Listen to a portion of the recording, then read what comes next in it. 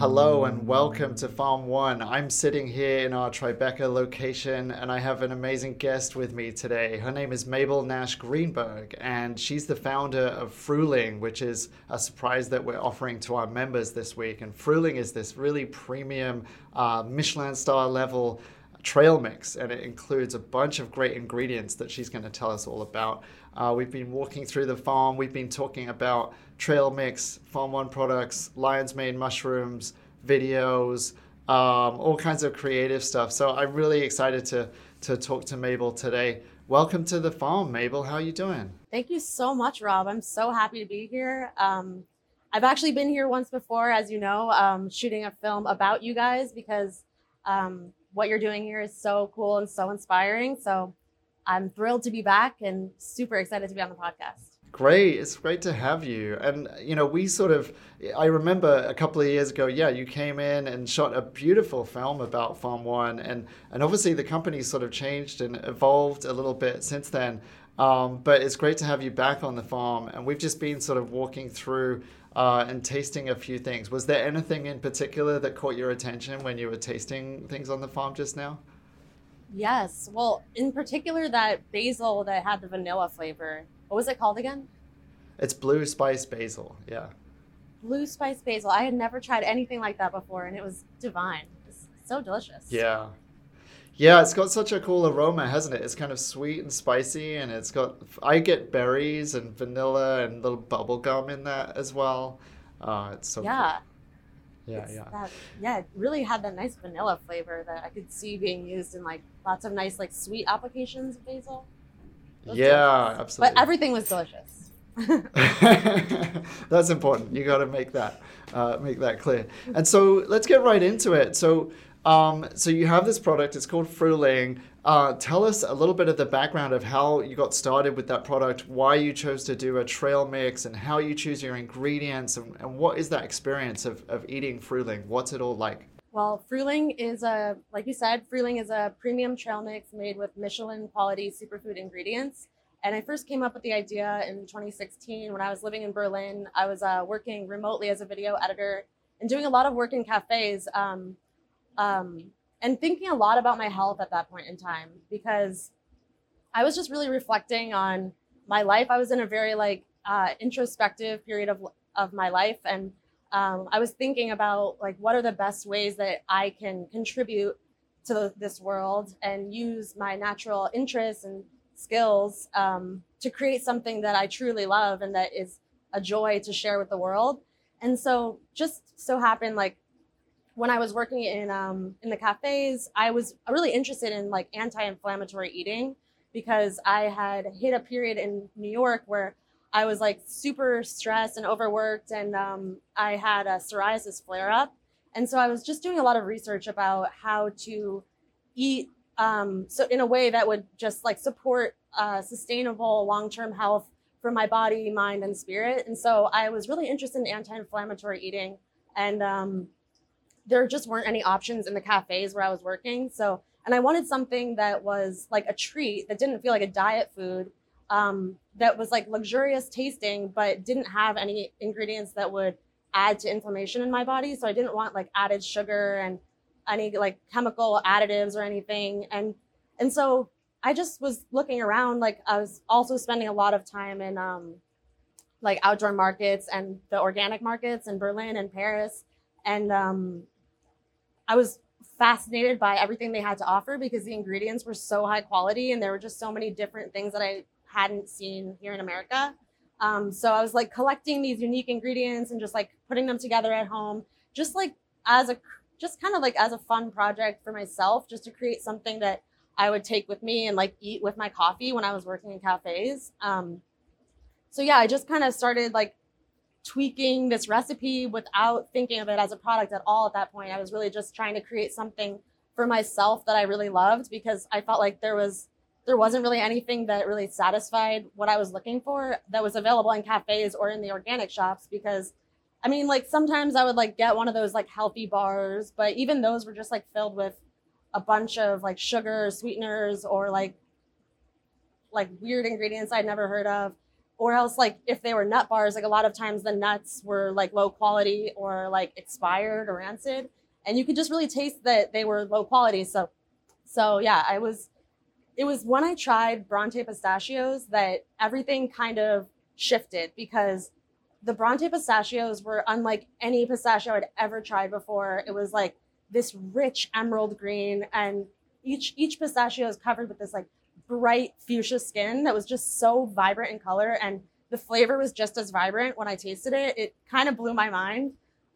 So yeah, that was kind of where the idea sort of it accelerated a little bit when I tasted the pistachios, because I realized that I couldn't add those pistachios to the mix that I was currently eating, just because they were so, the quality was just like astronomical to me. So I was like, so you found an ingredient that was kind of up here, and so then you realize, okay, yeah, I got to bring everything up to that same standard. And so what's in the bag of Fruling totally. then? I know you've carefully even talk about the number of nuts of different types and the perfect Yeah. kind of mix. So what is that mix? Yeah, so it's each bag of Fruling is 2 ounces of the highest quality nuts and dried fruits that you can find. No added sugars, nothing else. But we have Sicilian almonds. They're called Pizzuta almonds. They're regarded as like the best almonds you can get, and they're so like rich and creamy. And to me, they taste like marzipan because they're just so concentrated in that almond flavor.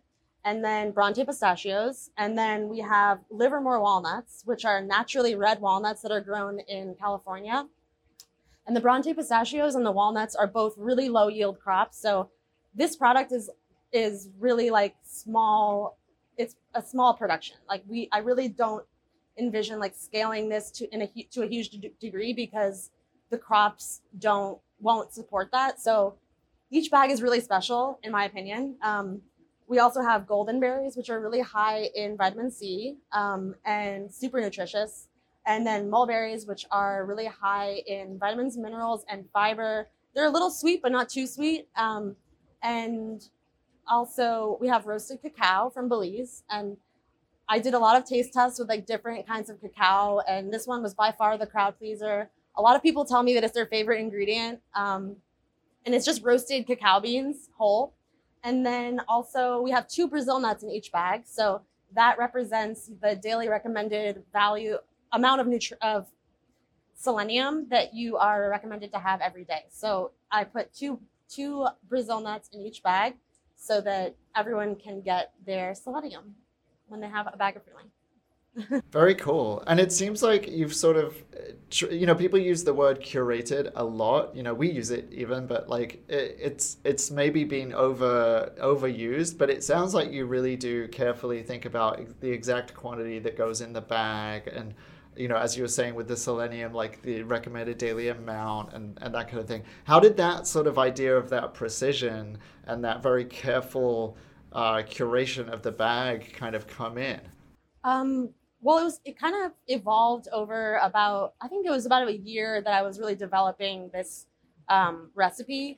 But I knew that I wanted it to feel like a generous portion. So I didn't want it to feel like a diet product or something that was in any way like restrictive. And so this is 2 ounces. So it's enough to have as a whole meal, and you'll feel totally satisfied. But it's also something that you can snack on throughout the day. And I like to have it like in the morning, especially with like my coffee or my matcha. And then sometimes I'll have it for lunch if I'm like on the go and like don't have time for a full sit down meal, but I want something healthy. I also love taking it when I travel, or yeah, you can also have it like with drinks as a little snack. But yeah, the proportions did evolve just through tweaking and a lot of sampling. I knew that I wanted it to be sweet, but not too sweet. And I didn't want any added sugar. So I knew there needed to be some berries in there. And I was really inspired by like really high quality pastries that I was seeing in Europe in the time that I was living there. So like Paris, they have those beautiful croissants with like beautiful pistachios or almonds inside. And I wanted to really recreate this like luxurious experience of eating a pastry, but without any of the ingredients that would potentially add to like inflammation in the body. So every ingredient is like, yeah, it supports your health in some way. Yeah, so I mean, is that like a full philosophy that you have, and how do you think about nutrition as a whole? Because it seems like, you're putting a lot of thought into what you're eating and what you're creating here. And how does that sort of extend to your wider diet? And how did you end up like thinking through stuff in such a careful way? Because if we look at the contrast with the rest of society, I would say is that nutrition is not something that loads and loads of people think about. And in this country, obviously, there's huge problems with kind of people having too much calories but not enough actual nutrition. And so how did you end up in this sort of very careful place to do with thinking about nutrition and thinking about health and thinking about diet overall? It's kind of been like my whole life journey, I feel like, is like kind of trying to come into balance with how to feed myself in a way that feels like really nourishing, not just to my body, but also to my mind and to my spirit.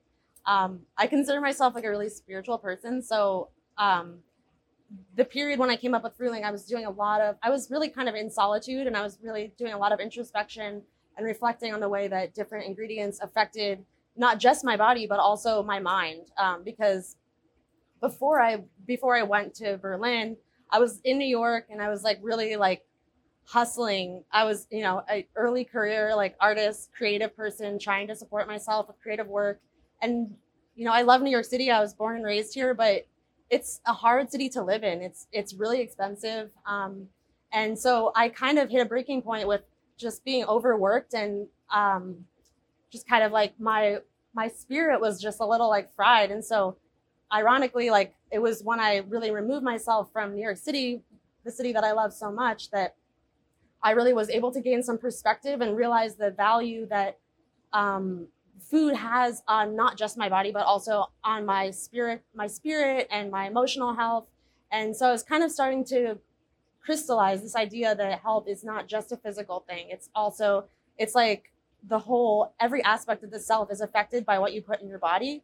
And so I was also just like so sick of like all these like diet foods that are so like prevalent in America. And so I really wanted something that felt like a luxurious treat that was also healthy, because I just didn't really see any options out there on the market that had this mentality that you can have this luxurious treat without actually sacrificing anything, or without feeling a little worse the next day.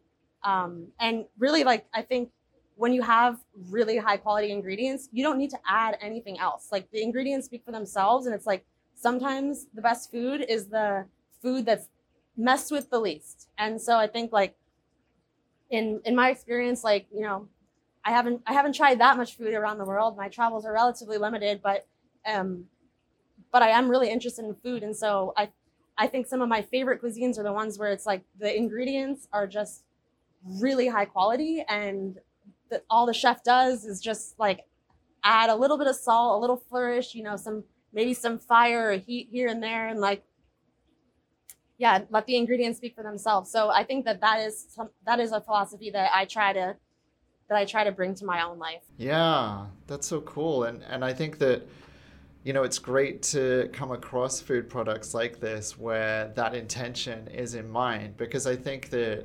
even some products that maybe start out that way, they get turned into something else because people get into the practicalities of like mass production, or they try to create something that has a really long shelf life, and they end up adding and adding and adding, and you end up with something that's not really representing the original intention. And so it's great to see something that's so kind of precise and beautiful. And I've tasted the ingredients as well, and they're really fantastic. Like, I love everything about like the red walnut is just such a striking color, but also it's like a really fresh walnut, and it doesn't suffer from, a lot of walnuts that you get are a little bit like old and not as beautiful, and then those golden berries are really sort of a perfect kind of match to those nutty ingredients in the mix. So we certainly love it. I mean, we wouldn't give it to our members if we didn't, but we certainly love it.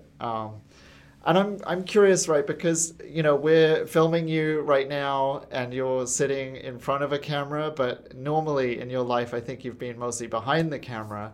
And that's taken you on these kind of creative journeys. And you talked about living in Berlin, for instance. And How did that all start? What's the sort of creative background of Mabel, and how did that sort of begin? Is that something that you picked up from a very early age, or is something that happened later? How did that creative journey kind of emerge for you?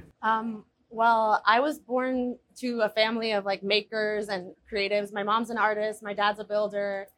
So they definitely instilled creativity in me from a young age. And also a little bit, I think growing up in New York, like kind of instilled a bit of a hustle mentality in me because from an early age, I was just like always looking for opportunities to make money. And so that would take on many forms, like creating different things and trying to sell them on the street or doing various kinds of weird performance art in the sidewalk with my sister. But I started making films with my friends in high school. And that was a really fun, fulfilling creative experience of collaboration. And then I went to college to study religion and philosophy, and then transitioned to filmmaking because I realized that I didn't want to be an academic. I really wanted like tools to express the thoughts and feelings I was having about topics like religion and philosophy. So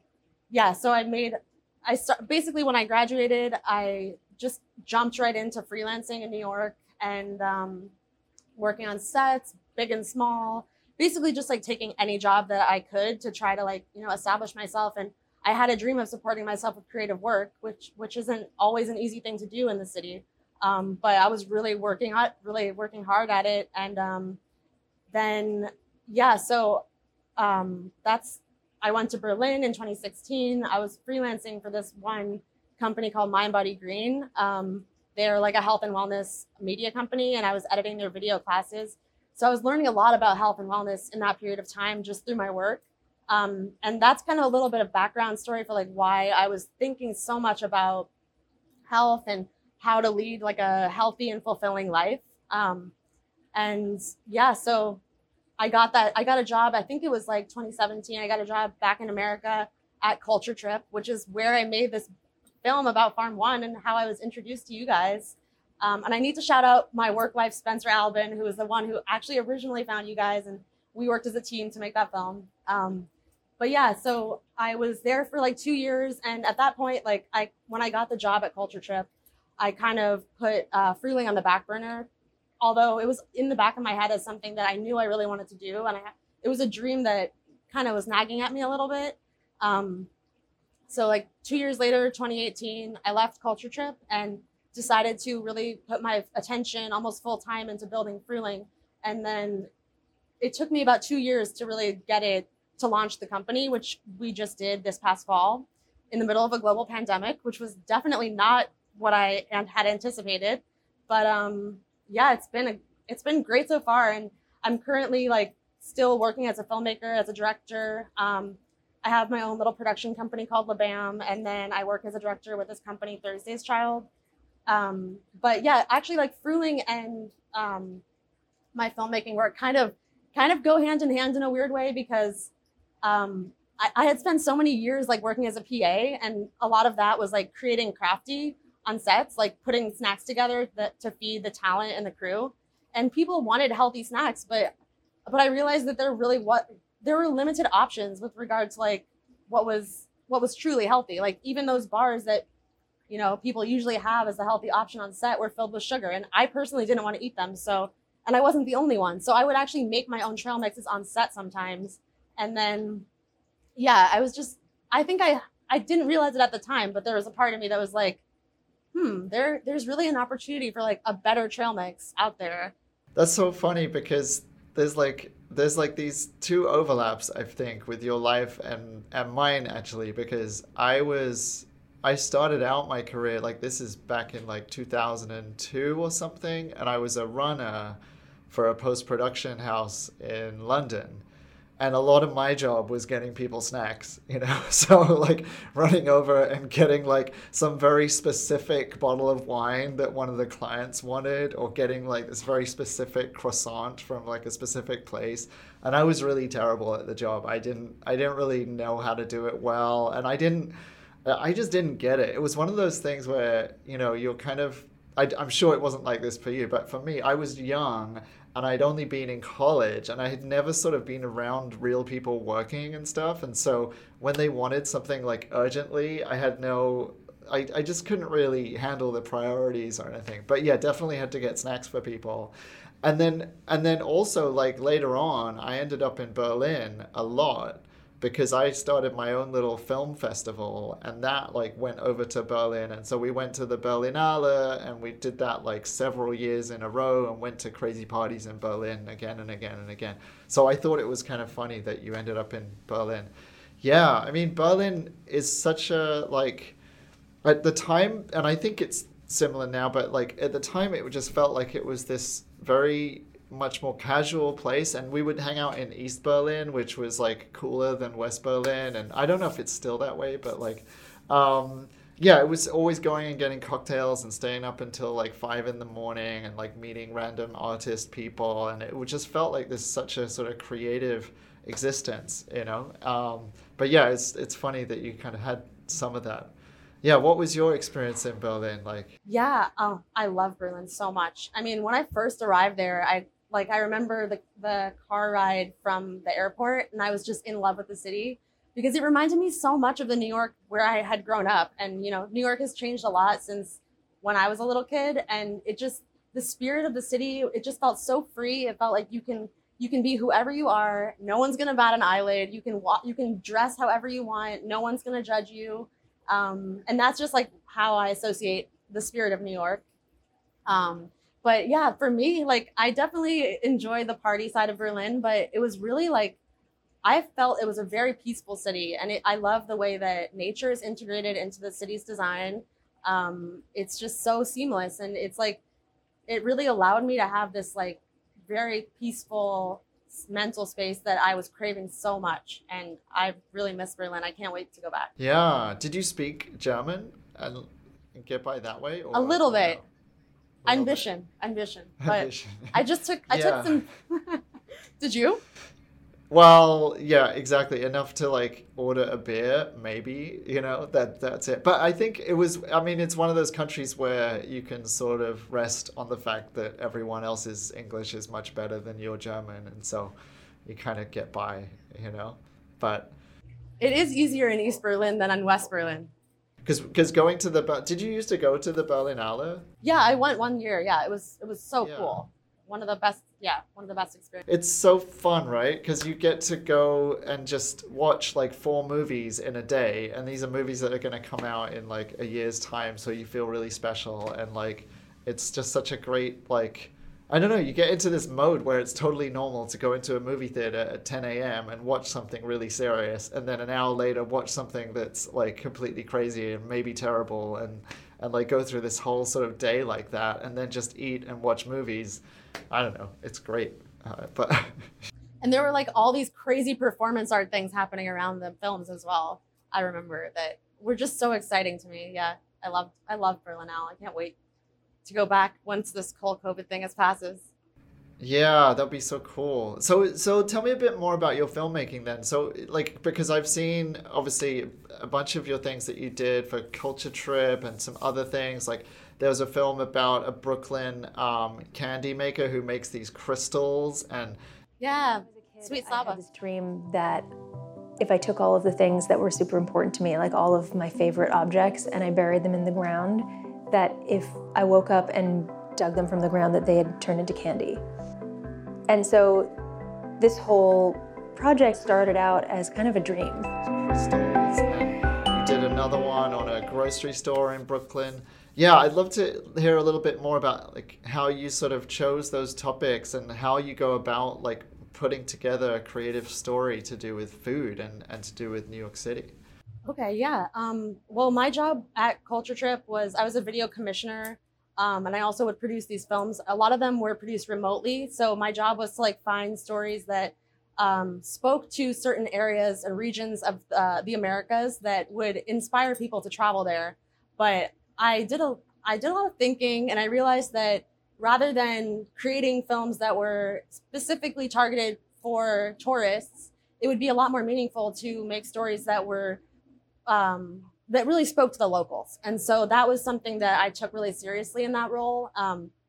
And you know, I was living in Berlin, or not, sorry, I was living in Brooklyn for a couple years, and Mr. Kiwi was just, it was really a community hub. And it was, they offer produce and food and vegetables for way cheaper than most grocery stores do. And so they really serve the community in such a meaningful way. They help the community stay healthy for an affordable price, which is not something that you find on every street corner in New York City. And so it was such a cool opportunity to make a film with them, because they meant so much to me personally, that family that's behind the business. One thing I love about filmmaking is that it's just the process of working with people and getting to know, not like your crews, you get to know very well, but also getting to know the subjects. It's such I feel like so grateful that I get to do that for work, because it's just so cool to like meet people who are doing awesome things, whose work really truly inspires you. And the Mr. Kiwi people were a really great example of that. Mayan Zilberman is the candy artist behind Sweet Saba. She's the subject of one of my other films that I worked at Culture Trip. She was super cool to work with, just like such a creative, visionary person. And then there was another film that I loved to make that was in, actually we did two in Austin. One of them was about this really special barbecue place called Sam's Barbecue, which is also a community center. Oh yeah, I saw that one. Yeah, I love to do films about places that really mean something to a community, like kind of a community hub. So that kind of became something that's kind of become a pattern in my filmmaking activities. And it's just cool to like kind of be embedded in the communities and be embraced. It's so awesome.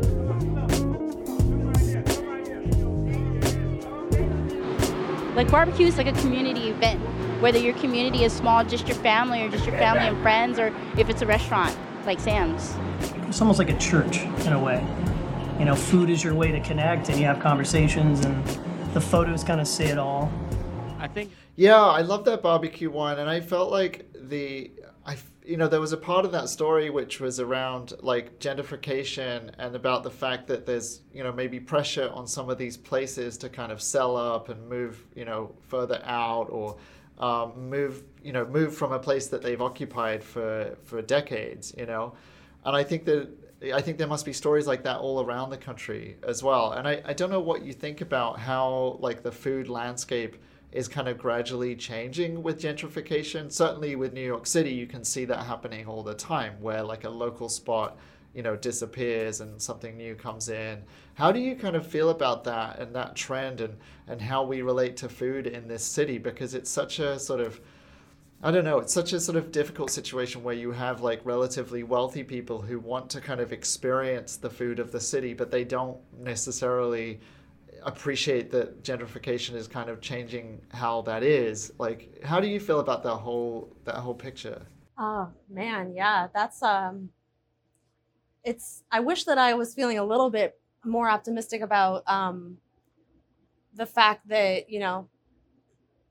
not everybody has access to healthy food, and they really should. I mean, I feel like nutrition is extremely important for supporting not just people's physical health, but also people's mental health. And our communities need healthy food, and they need healthy food at an affordable price. And so in Manhattan, it's been kind of a little unfortunate to see like these smaller grocery stores going out of business as gentrification happens and like the prices just go up. But in Brooklyn, I've seen I have a lot of hope about the Kokopi company that runs Mr. Kiwi, Mr. Pina, Mr. Coco. It's all one. It's all under one umbrella. They call it Kokopi, and I think I have a lot of hope there, and even places like Farm One give me a lot of hope, because it just reminds us that beautiful, healthy ingredients are available even in a big city like New York City. Yeah, I have that mixture of hope and concern as well. And I'm obviously like an outsider as well. I didn't grow up in New York City. I'm a visitor, so I hope that the contribution we're making is somewhat positive. But I'm inspired by the folks that you talked about, and inspired by these folks who've been here for a long time and created things that have really lasting value. I don't know if there's anything that you would want to share about things that you might have learned or principles that you've learned from some of those folks that you featured in your films. Like, are there some sort of enduring, bits of wisdom that you've picked up from the barbecue guy or Mr. Kiwi and those folks that you think other businesses could learn from? Two things that come to mind are both Sam's Barbecue and the Kikopi are both family-run businesses. And so I think that that's a really special thing. It's really cool to see family members working together and, a business as like this beautiful project that that can bring a family together and also extend that idea of family past just the nuclear family into a greater community. Both the Kikopi family and the Sam's Barbecue family, they really are the heart of a community. And you can just tell that, obviously they care about what they're like, the things they're doing, like the food they're selling, but you can really tell that what they're doing is for the people, and the people receive that. And it's this great like relationship that both of those businesses have built with their communities that I think is so special. And it's really heartwarming to actually be there in person and to see these people, to see how they interact and how much gratitude comes from both sides, both the customers and the business owners. Good morning, Brooklyn. What up? Hi, we're in Mr. Kiwi's in Bushwick. It's the best place to go for fresh produce, for juice, and mainly to get a really good deal and feel like you're part of a local grocery store and not just a chain. There's something about it that reminds me a little bit of being in Japan, and I lived in Japan for several years, and one of the things was that you do find a lot of family businesses there that last a long time. They last like centuries even sometimes, and they kind of create this, like very close sort of connection to the neighborhood and the city, and it's sort of, they become like an institution, not by focusing on the very short term, but by focusing on things that are going to be, very long-term benefits to everybody, good relationships, like enduring quality, like not changing how they do things all the time, but like having a lot of consistency. And so, yeah, I can't remember exactly how old it is, but one of these businesses is like 800 years old or something. It's like the longest running business in talk about legacy. Times. Yeah, exactly. That's amazing. I think sometimes there's a negative side to it as well, which is that they tend to be very conservative, and so like it's like the eldest son has to take over, and so there's not a lot of freedom for the family and stuff. But there's nice things in there as well. And so I guess I'm curious, is this something? How do you sort of capture these people's sort of essence when you go and approach them and you make a film? Like, how do you get that story out of someone? How do you get them to kind of reveal things and get to be comfortable with you in a way that's going to really get across those sort of key things about their business and key things about their personality? How do you do that? Well, I do a lot of research before I ever reach out to anyone. And I think that, before I would ever reach out to anyone, I have a pretty clear idea of why that place is so special and why I would be so happy to shoot with them and make a film with them. So I think I always try to approach any potential subject from a place of knowledge as much as I'm able to gain from, digging online or whatever. And then also just really like a sense of gratitude and appreciation for what they're doing. Because that's why I want to make a film with them, is because they're doing something really special. So I just try to communicate that sense of appreciation and authenticity. Like, it's always coming from an authentic place. So I think that the people who receive that well, like it always comes across on screen. If you are able to build really like meaningful connections with the subjects, then it becomes this dance from in front of and behind the camera. Usually I'm the other side, but I think when you're really able to connect with somebody, then that natural quality comes across, and you're able to ask questions that inspire them to tell the story as it is for them. Yeah, I'm feeling very self-conscious now because we're literally talking over Zoom, and we have to be in a different room, and there's like this audio lag, and then sometimes the video is not working, and like that whole thing of being able to interview people in person or even just have a regular conversation without a mask is like, I don't know, it's such a dream now, the idea that you can do that. I don't know how has your sort of filmmaking work been able to continue during COVID, and have you had to come up with sort of creative ways to do things that work? Yeah, actually, I just got back from Hawaii. I was shooting a little documentary campaign about kava, which is a root that's originally from the Pacific Islands, but it is a really meaningful... Oh, I'm so curious about it. Yeah. Do you know about kava? Yeah, but I've never had it, and I've wanted to go try some so many times, and I don't know, I never got around to it, but I'm so curious about it because well, tell us what are the effects, and yeah, tell us all about it. I'll stop interrupting. Oh no, I'm kind of obsessed with it right now, actually. But yeah, it's this root that is really closely tied to the Native Hawaiian identity. It has a lot of deep cultural meaning to Hawaiian people, but it has relaxant properties. It's anticonvulsant. It's a muscle relaxant. It helps with social anxiety and anxiety in general. It's very relaxing. It also helps with pain relieving. So there were certain varieties that were used by that were given to children for their toothache. So it's kind of consumed. It's consumed in different ways. It's consumed in a ceremonial ways. It's also consumed in more casual ways, just like at kava bars in Hawaii. But it's a really special herb. And one thing that I've really taken from that whole experience is, well, I have been consuming kava every day since I've been back. But it's really helped me it's added a lot of value to my meditation practice and my yoga practice, because it just kind of gives you this peace. I don't know, it gives you this nice peace that doesn't give you any kind of hangover. There's no negative side effects. So it's just a really nice medicine that comes from the earth. And how do you prepare it then? Well, the people of Hawaii, they consume it as a beverage, but it's a root. Like I said, it's a root.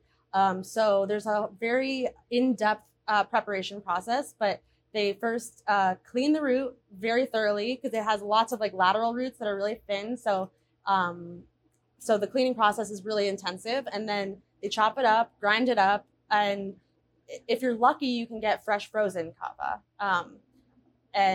But you can also buy tinctures and stuff and different kinds of extracts, but I wouldn't recommend consuming the extracts because there was controversy about the efficacy and potential liver damage of kava when it's prepared as an extract. But when it's prepared in a traditional way, which is it's basically root water, it's not actually soluble in water, but the grinded up kava is mixed with the water, and then it's you kind of shake it up. There they use this cup, they call it an apu. They mix it around, so you have to kind of continually mix it so that you can keep redistributing the kava through the water, and then you drink it.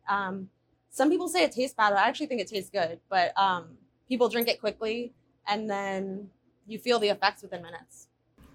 Wow. Yeah, I'm really curious to try it. And so you're drinking it every day now at this point? Is that when do you normally drink it, and what do you want the result to be, and how long does it last as well? I'm curious. I think it lasts a few hours probably, but it's very subtle. I mean, it's not you taper off of it and you're fiending for more kava, but I like to take it in the evenings. I like to take it in the evenings, kind of when it's kind of I kind of stopped drinking as much alcohol, and I started to sort of replace it a little bit with kava. Not that I'm don't drink any alcohol, but it does a similar thing. It relaxes you, and so it's nice in the evenings. I like to take it before I do yoga, and I actually took some before this interview because I was a little nervous. Oh, good. Okay. Okay. Yeah, that's good. I'm no, I'm really curious about it. I really want to try it. I remember there was like a bar in Brooklyn that you could drink kava at. Am I right there in saying that? Yeah. There's a few in New York. There's one new one I think in Williamsburg that I want to try. Yeah, there's a few. I would highly recommend trying it. Yeah, and obviously like legally it's a totally non-controlled substance, right? It's like something freely available. Yeah. Yeah, it is. There's no restrictions on it as far as I'm aware. Yeah. Okay. It's something that I'd like to maybe even look at offering to our members or looking to do some kind of event around it one day. There's things like that. You know, we've also, before we started recording, obviously we were talking about mushrooms as well and lion's mane. And that's another sort of, I guess, how would you define that? A slightly mind-altering substance, but not too much that you used. Tell us a little bit about how you got into medicinal mushrooms. Yeah, well, I am a little obsessed with mushrooms. Like my friends kind of make fun of me because sometimes they'll call me like a mushroom girl. But I'm obsessed with lion's mane mushroom, and I consume it every single day in my morning matcha. And I started when I was working at Mind Body Green back in like 2015.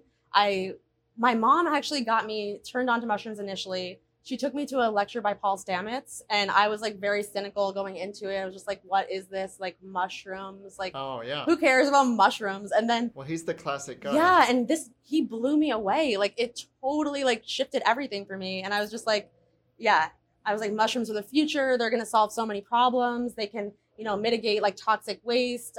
They can literally digest plastic so that it's no longer toxic to the environment.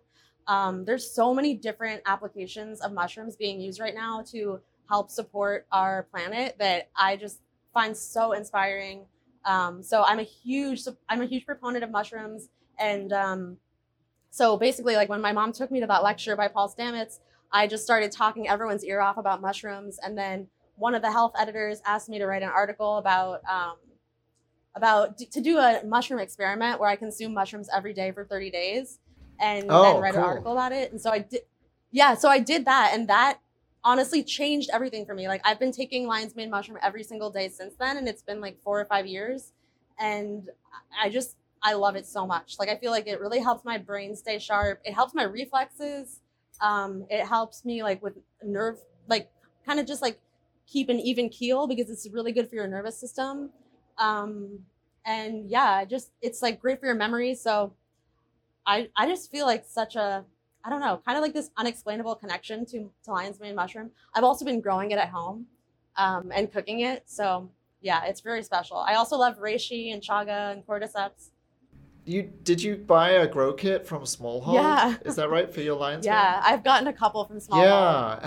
How's that experience? How does that work? Because I know that they sell them but I've never bought one or anything. How does it work to go through that process? It's so cool.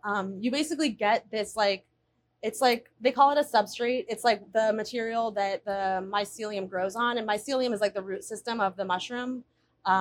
And so you get this like piece of like sawdust. It's basically like condensed sawdust, and it's in a plastic bag. And then you tie like a ponytail on top of the bag with like a hair tie or something. And then you cut these 2 big X's on either side. So it exposes the substrate, which has the mushroom, like baby little mushrooms inside of it. Oh, the spores, right? And then the spores, yeah. And then you mist it like a couple times a day, and then it just grows magically, and it's really cool. It takes a couple weeks to grow. But then it makes this like giant abundance of lion's mane mushroom, which is just so cool. And this past winter, I became obsessed with cooking. I made this I was inspired by like lobster mac and cheese, because they say that like when you cook lion's mane mushroom, it tastes like lobster. So I got really into making like lobster mac and cheese, but like instead of lobster, using lion's mane mushroom. And it was honestly so good. Like it was one of the best things I've ever made.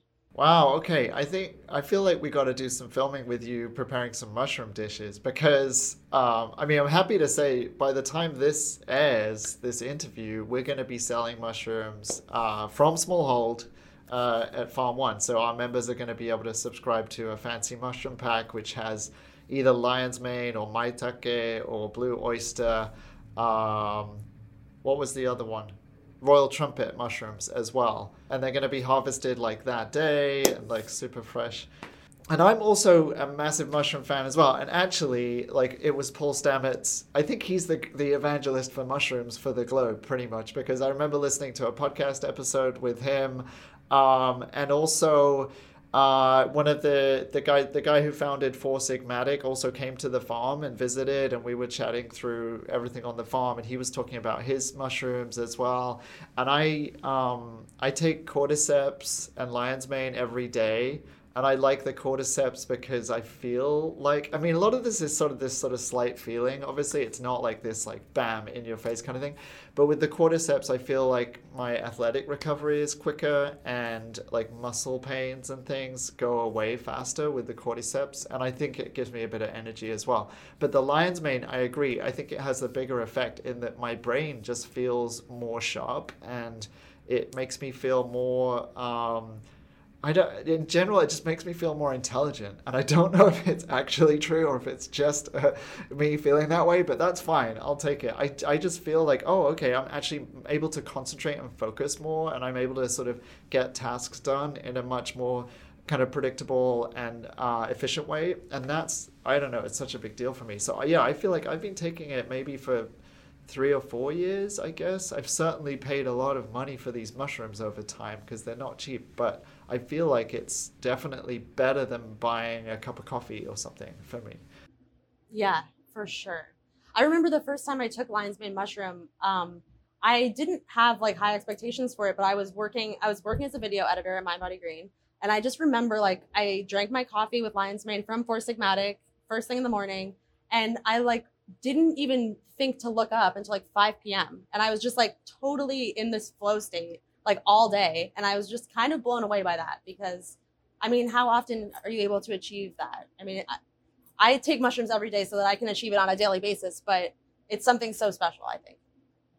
Yeah, I agree. It's funny because I rewatched the movie Limitless the other day, which is not a high quality movie. Have you seen this movie? Do you know what I'm talking about? I don't think so. No. Wait, what is I'm embarrassed now. Is it Bradley Cooper in it? And he comes across, he's sort of this like deadbeat wannabe author who hasn't written more than 3 pages of his novel. And he comes across a pill that sort of unlocks the supposed like extra 80% of your brain. And so a day after taking the pill, he's finished his novel. He's like, his whole apartment is redone, but it's obviously got these sort of negative qualities as well, this sort of speed, like, you know, hustle, attention, you know, like just can't get out of it kind of thing. It's a silly movie, but the beginning of it is kind of cool because it's like, for me, it's sort of the drug you always wished existed, which is like this thing that gives you kind of perfect concentration and ability and, you know, stamina all in one go.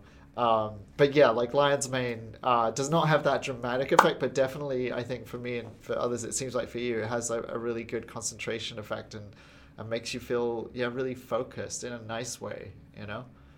Yeah, it does kind of have, I mean, yeah, it's not like, I'm sure it doesn't feel like the way that Limitless pill feels for Bradley Cooper, but for me, I have it in my matcha every morning.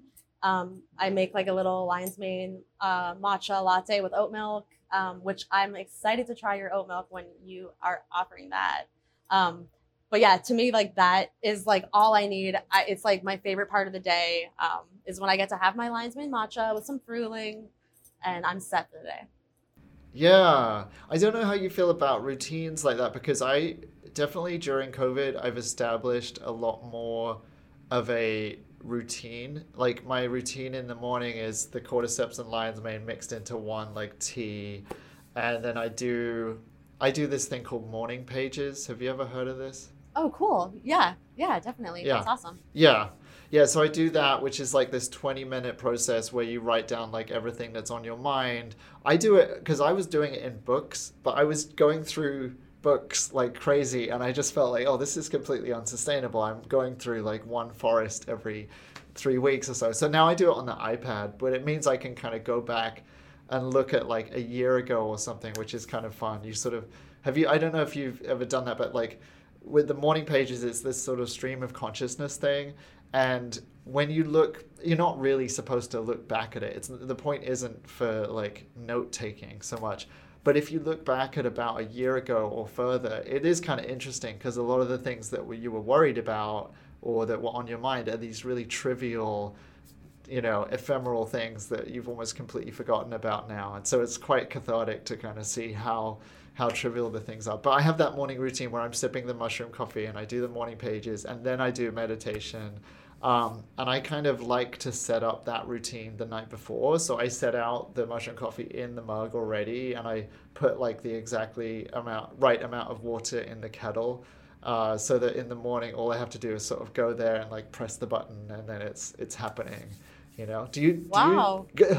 I kind of got into that Rob. because well, I kind of got into it because I was listening to an interview with actually an Irish filmmaker, and he was talking about how he had been going through some depression, which luckily enough I haven't really experienced this year or anything, but one of the things that kind of got him through or made him feel a little bit better on tougher days was making overnight oats and putting the oats starting the overnight oats process the night before, and then like having this thing to look forward to in the morning that had been, sort of gestating through the night. And he felt like that was a really sort of nice thing because you wake up in the morning and there's something ready for you that you have given yourself, right? It's a little treat that you've given yourself.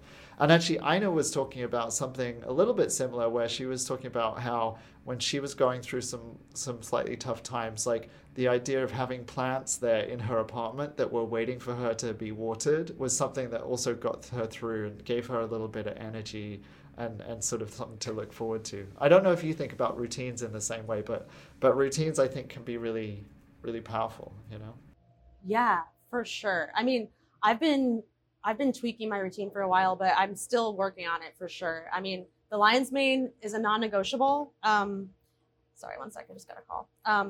The lion's mane is a non-negotiable for me. My matcha in the morning, but yeah, and I usually do some variation of like morning pages too, or like meditation and yoga. But to be honest, like I struggle with like getting my exercise in like first thing in the morning because I always seem to get sucked up by work like first thing. So that's what I'm working on right now is like really incorporating the exercise element like first thing, like right when I'm done with my matcha before I actually sit down on my computer, because the lion's mane just, sucks your attention. The next thing you know, it's like end of the day. And yeah, so I'm still tweaking my routine, but I think routine is so important. I know what you mean. I do this thing now, which is that I put the exercise mat out, like I roll it out the night before, and I'm doing a bunch of kettlebell stuff now, which not everyone is into, but like I put the kettlebell like there, and that's actually right in front of my computer, so I can't even really get to my computer unless I've done it, Yeah. So it's like a forcing mechanism, I love that. You create an obstacle course of your priorities in the morning, and then you just have to go through them. You have no choice.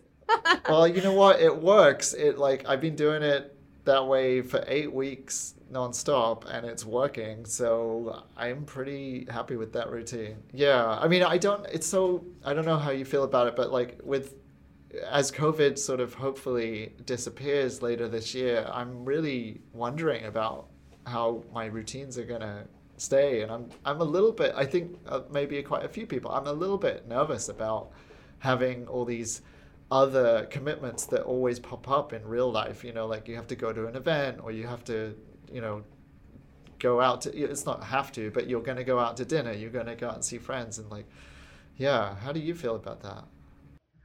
Yeah, I share that with you, to be honest. Like, and I've been hearing a lot of other people say the same thing about how they're kind of attached to this solitude that they've developed over quarantine. And I know that's definitely true for me. I feel like I've been very productive throughout quarantine, which I'm really feel very grateful for. But yeah, I kind of love the alone time, to be honest. So there's a part of me that's like, oh no, I don't want to have obligations again outside of my home. But at the same time, like I can't wait to party with my friends and like go to an art opening and, enjoy like cultural events. Like I have really missed those. And also just dinner with friends. Oh, dinner with friends, that would be amazing. And yeah, going to see like a ballet or something, or going to see, you know, a concert. Oh my God, just seems like such a forbidden pleasure now, you know. I know. I guess. It's so funny, Yeah. right? Yeah, yeah. Something as innocent as ballet is suddenly forbidden. I know, right? And it's, I mean, that's part of the reason you live in New York City, right? Is so that you can go to all this stuff. And that's why it feels so, I don't know how you felt, but we had snow recently and it felt like this double punishment, because normally a snow day is kind of this excuse a little bit to do nothing and to stay home, and that's a special thing. But nowadays it's like that's not a special thing, and going outside is a special thing, and now you can't even go outside because it's snowing so bad, you know. So it felt like this double kick in the teeth, you know. One positive thing that I think has come from COVID is the shifting of demographics in the city, and this the cost of rent has gone down. So I think that, I'm excited and hopeful to see that where the city will grow, and hopefully there's like this new creative resurgence of artists moving back to the city, because as you know, like the cost of living here has just skyrocketed over the last like decade or so, and so it's been kind of a difficult place to be a creative person or an artist. And I'm hoping that COVID will have shifted things in the long term, as well as just the short term, and that there's like this new creative resurgence that happens. Yeah, that would be amazing. That would be amazing. I'm really curious to see, because I agree. There's some of those trends like rent drops and also people moving out of the city, people moving in, like a lot of movement. And yeah, it's going to be, I think, I mean, people always say this now, but it's like, it does feel like there's this sort of creative potential now, and this desire for people to get out and do stuff like over the next year. And I don't know, I'm excited to be part of it. And we're hoping, as you know, we're hoping to build our new space pretty soon and get that up and running, and have that be like a place that people can come and do events. And because you visited the farm, yeah, the problem we've always had with the farm is that it's been this very, very small space, and so people can have an amazing experience in our Tribeca farm, but it's limited to like 8 people or something. But we're building out a much bigger space, which will allow us to do a lot more. That is so exciting. I have to say, like, just being here right now, it is such a like grounding experience, and just like the air quality of being surrounded by all these plants feels so healthy. Like, I feel like my skin is it feels like it's absorbing all the nutrients from all these beautiful plants that you have growing. And so, yeah, I can't wait to see your new space. And it would be a great place for a party. Oh my gosh. Yeah, that's going to happen for sure. Maybe with some kava, maybe I'm curious about some like non-alcoholic options as well that can lift people's spirits a little bit. So should we talk a little bit about the future and getting back to Fruling, like, where are you hoping to take this? I know that you're not trying to be a multi-billion-dollar global conglomerate with, factories in every city of the US, but, I'm curious, what are your aspirations for Fruling and other projects that you might want to do? Well, I'm currently developing a few products that are different recipes that have a similar ethos to the current product. They're like, anti-inflammatory, only the best quality ingredients. And I think like, kind of like a luxurious experience for something that you can take on the go. So I'm excited to share those. That's definitely like what I'm focused on right now. Just like putting one foot in front of the other. I definitely don't have any plans for world domination anytime soon, but it would be great to grow Fruling and expand the reach of these products, because the process of creating them is so fun for me. And we have a really small team of artists in New York. It's me, actually, my mom helps a lot. My dad helps a lot.